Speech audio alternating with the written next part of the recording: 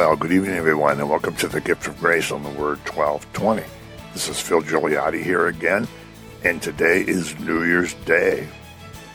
So let's start by wishing everyone a Happy New Year, and I can't believe it's 2023, and I'm sure a lot of people are saying that today, and this is also going to be a new year for Gift of Grace Radio, as we are going to be on at least through the end of this calendar year.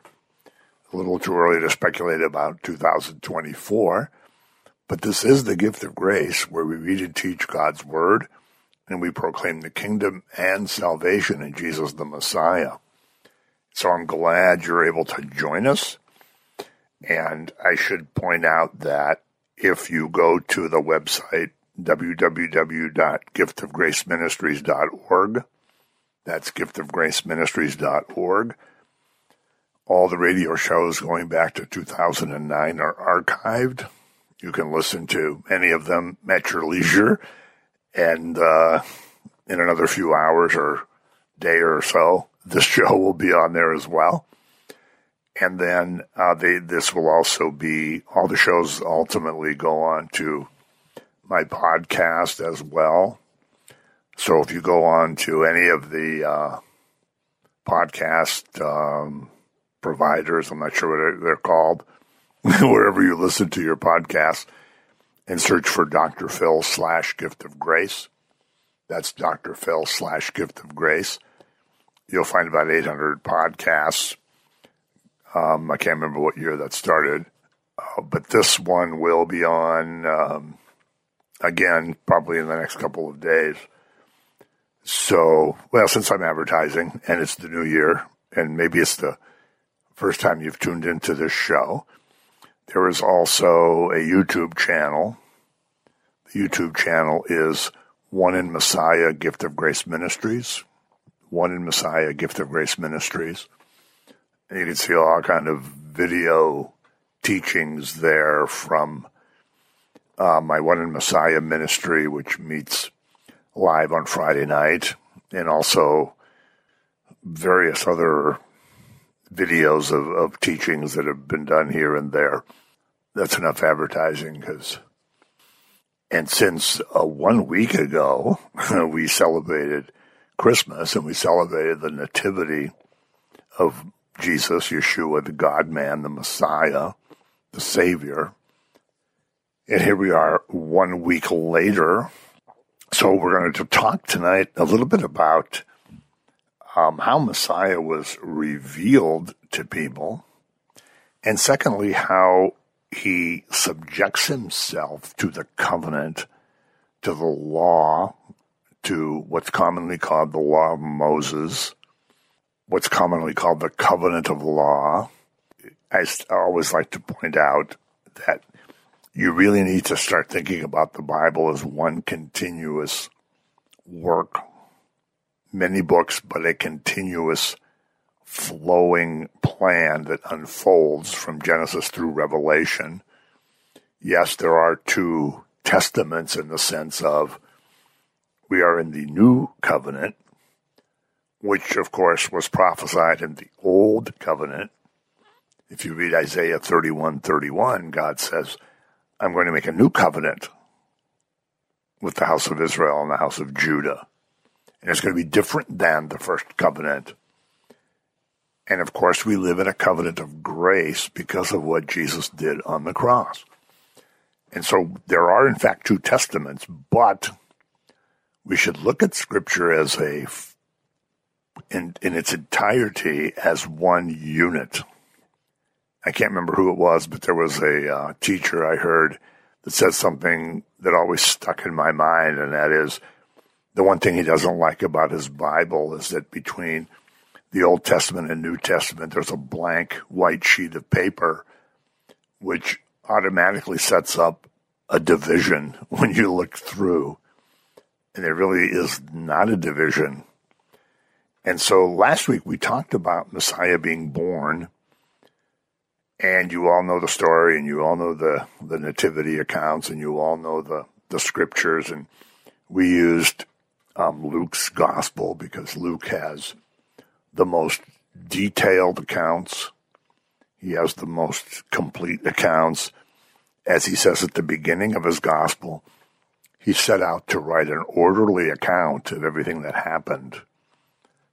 After Messiah was born, the question is, what happens then? The people had been waiting literally at least a couple of thousand years, probably maybe more like 3,500 years. People had been waiting a long time for the prophesied Messiah.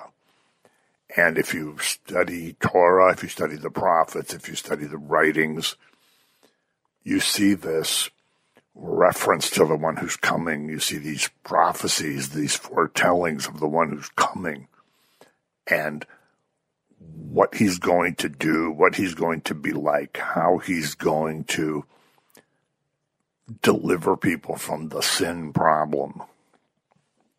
And if you've been watching The Chosen, and of course there's a lot of liberty taken with exact scripture because it is a story and there's a certain amount of poetic license, but I love the interchange between Jesus and Nicodemus, where Nicodemus is thinking Messiah's coming to get rid of the Romans and get rid of the taxes. And when Jesus says, no, he's here to deal with sin, Nicodemus seems somewhat surprised. And especially important in our world, which has kind of lost all concept of what sin is. But that's not what tonight's going to be about, and the minutes are ticking away already. So after the Messiah is born, how is he going to be revealed to the world? Well, shouldn't even say to the world. How's he going to be revealed first to his people? First to Israel, which, of course, are the people of the covenant. Messiah has been promised to them. And, of course, in so many writings in the Tanakh, the Old Testament, but in particular in Isaiah and in the Psalms, it becomes very clear that Gentiles, the non-Jews, are also going to be included in this, also included in the plan of salvation, also going to be brought into the kingdom. And so after he's revealed to his people, because it's even Yeshua, Jesus himself said the gospel is for the Jew first and then the Gentile. Paul repeats the gospel is for the Jew first and then the Gentile. So the first people of the chosen people that he's revealed to, of course, are the shepherds. And this is what we talked about last week. These simple, uneducated, kind of lower, very lower class people have an experience where angels come and overshadow them. God's glory fills the sky. They hear angels singing. The angels talk about peace on earth and goodwill to men, and we discussed that last week, and we're not going to go over that again. But the shepherds, these lowly people, were the first ones to get the message. Not the rich people who lived in the big cities, not the religious people who lived in the land of Judah, especially in Jerusalem, not the educated people that had been through years of study in various yeshivas. The shepherds who were totally uneducated are the first ones to get the message. He then is also revealed to the Magi, which, of course, were Gentiles. We're going to talk more about that probably next week near the celebration of the Epiphany.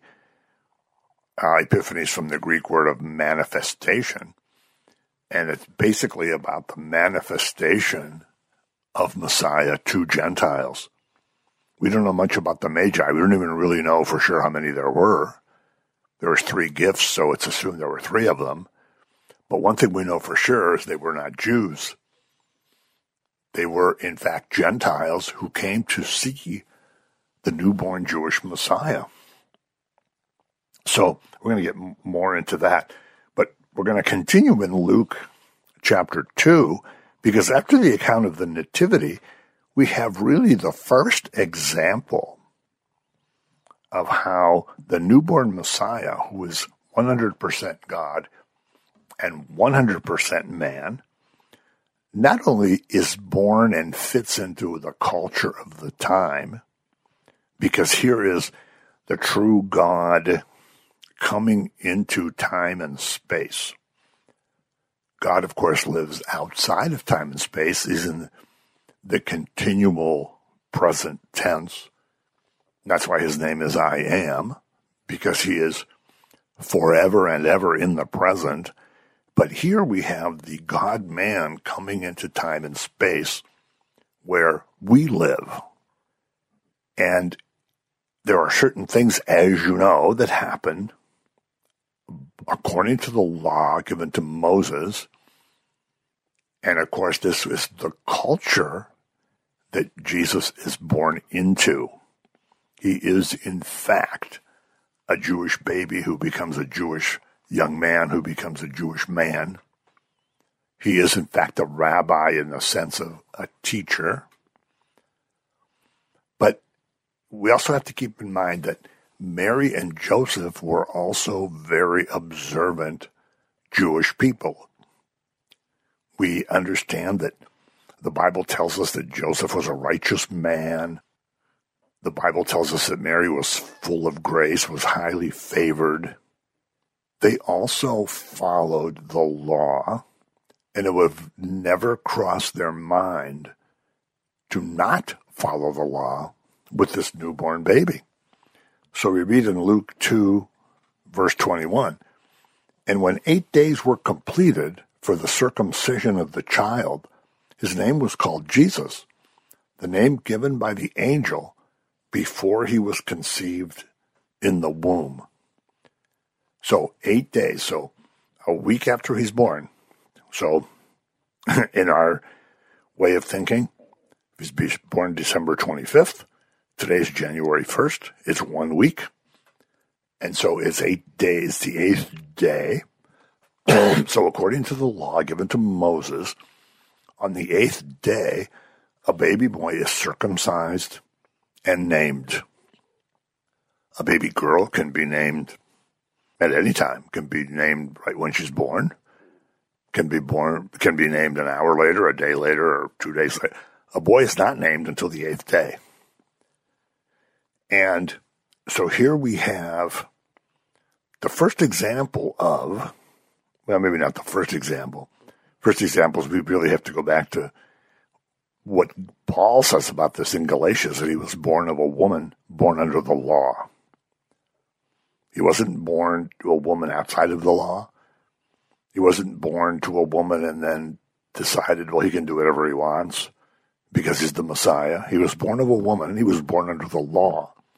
This was the circumstances. This was the context of the whole situation of his whole life. You know, every Christmas, everybody gets tired of me talking about blonde baby Jesus and the nativity scenes and pictures of European Jesus everywhere we look. He was born in a Jewish context. He was, in fact, a Jewish man and was, in fact, circumcised on the 8th day. We don't know who did it. It doesn't tell us how Mary and Joseph arranged that. Normally, there's a big party that's given on the 8th day when the boy is circumcised and named.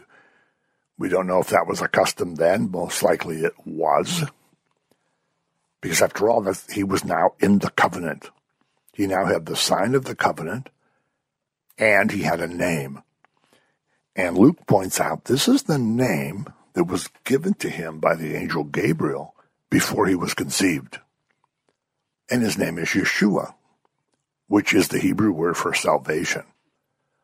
So Gabriel tells Mary that you're going to name this boy Yeshua, and he's going to sit on the throne of David, his father, forever. Forever. The throne's never going to end, as God promises through Samuel, as he promises David in 2 Samuel chapter 7. So he's circumcised and named according to the law, capital L. And as I say, it would have never crossed Mary and Joseph's mind that they wouldn't do this on the eighth day.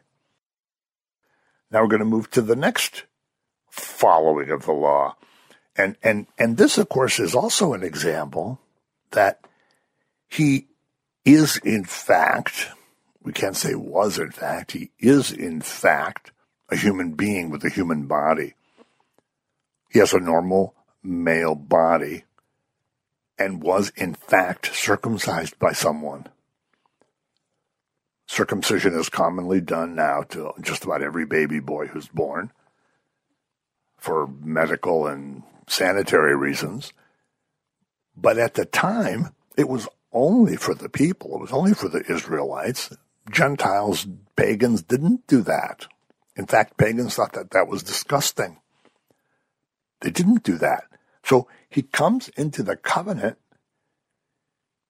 takes on the whole law. You know, Paul says later to the people, well, if you're going to insist on circumcision, then you have to follow all the law. You know, you can't just insist on part of the law if you're going to insist on circumcision.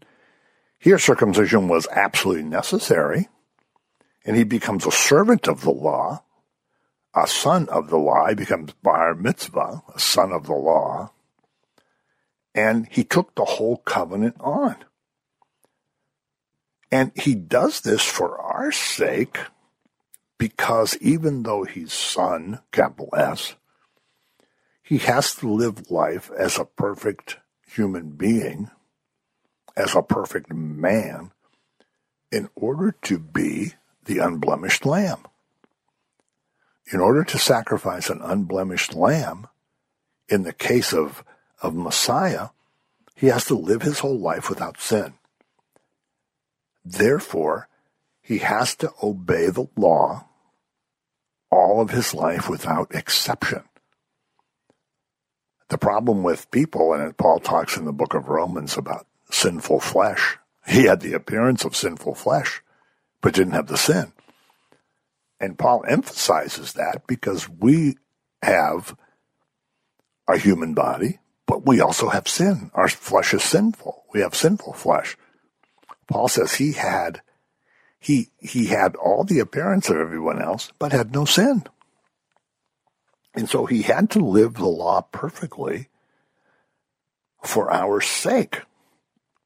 So even though he's son, he has to have the sign of the covenant. He has to live the law. He has to be unblemished in the sense of no violation of that law. And he has to be given his name, which means salvation. In fact, when Joseph had his dream, the angel said to him, you're going to name this boy Yeshua. You're going to name him salvation because he's going to save his people from their sins. In other words, he's the Messiah. He's coming to bring salvation. And so his name is, in fact, salvation. So he officially gets his name. Mary and Joseph follow the law. And they follow the command of the angel, Gabriel. And we literally get to this situation where we now have salvation dwelling among us. When we celebrate the Feast of Tabernacles, Sukkot, we know about living in temporary shelters. Now we actually have the Messiah living with us in the same kind of tent, the same kind of tabernacle that we have. He had a real human body, but without the sin. So again, the important thing to take away from this is he becomes a servant to the law in order to save us, in order to be the unblemished sacrifice. So salvation is living with us. So let's go on to the next thing. We're going to go back to Leviticus chapter 12 before we go back to Luke 2. Now, I hope that you've studied Torah. If you haven't studied Torah, please study Torah, because you can't understand what Jesus did if you don't understand the Torah. You can't understand grace if you don't understand law. Leviticus 12, verse 1. Then the Lord spoke to Moses, saying, Speak to the children of Israel, saying, If a woman has conceived and borne a male child, then she shall be unclean 7 days, as in the days of her customary impurity, she shall be unclean. On the 8th day, the flesh of his foreskin shall be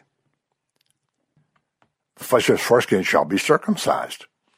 Then let's flash back to Luke for a second. In chapter 2, verse 22, Luke says, Now when the days of her purification, according to the law of Moses, were completed, they brought him, meaning Jesus, to Jerusalem to present him to the Lord.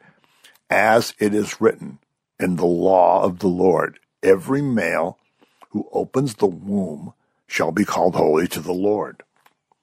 So he goes back to quote the next part of that passage from Leviticus. Every male who opens the womb shall be called holy. And if we don't have time to read all of the Leviticus account, but it's on the 40th day. On the 40th day. And for a baby girl, in case you're interested, it's 66 days.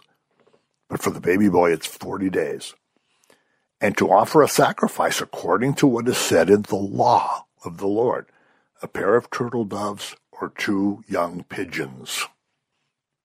So, for 40 days, Leviticus, again, we don't really have time to do this, and I wish we did. A woman, until the 40th day, can't touch any holy thing, can't come into the sanctuary until the 40th day.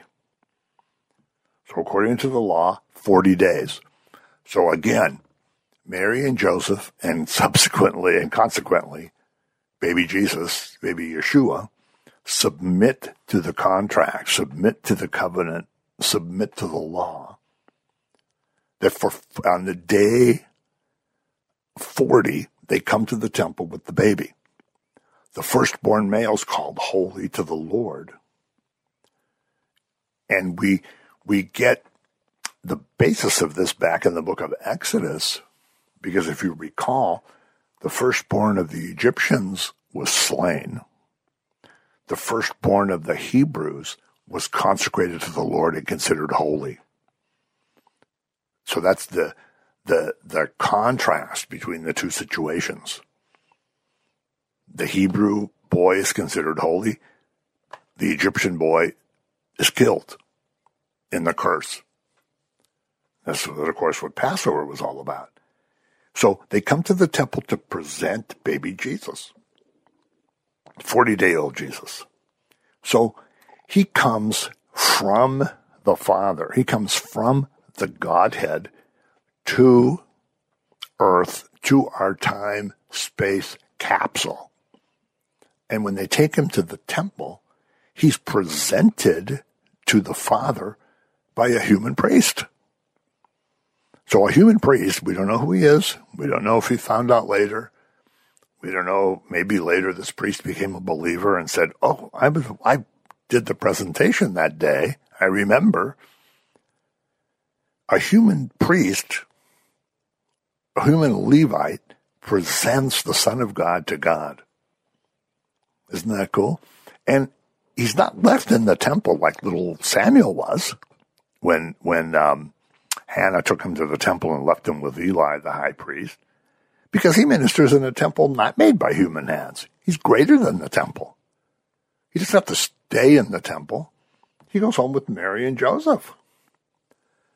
And they follow the law by offering its specific. Luke tells us that they offer the pigeons or turtle doves. So they offer the poor person's sacrifice. The law actually says when the days of her purification are fulfilled, whether for a son or a daughter, she shall bring to the priest a lamb of the first year as a burnt offering, and a young pigeon or turtle dove as a sin offering to the door of the tabernacle. Then he shall offer it before the Lord and make atonement for her, and she shall be clean from the flow of her blood. This is the law for her who has borne a male or a female. They didn't offer a lamb. They offered the turtle doves. Because if you can't afford a lamb, it was okay to to offer a turtle dove, as it says in verse 8 of that Leviticus passage, chapter 12. You can bring 2 turtle doves if you don't have a lamb. So this makes atonement for the woman, not for the baby, for the woman. And then he's presented to the Lord. So immediately after his birth, he immediately enters into this covenant. Oh, I know the music's been playing. And we may have to continue this next week. But anyway, thanks for tuning in. And again, Happy New Year. This is Gift of Grace Ministries, and join us next week.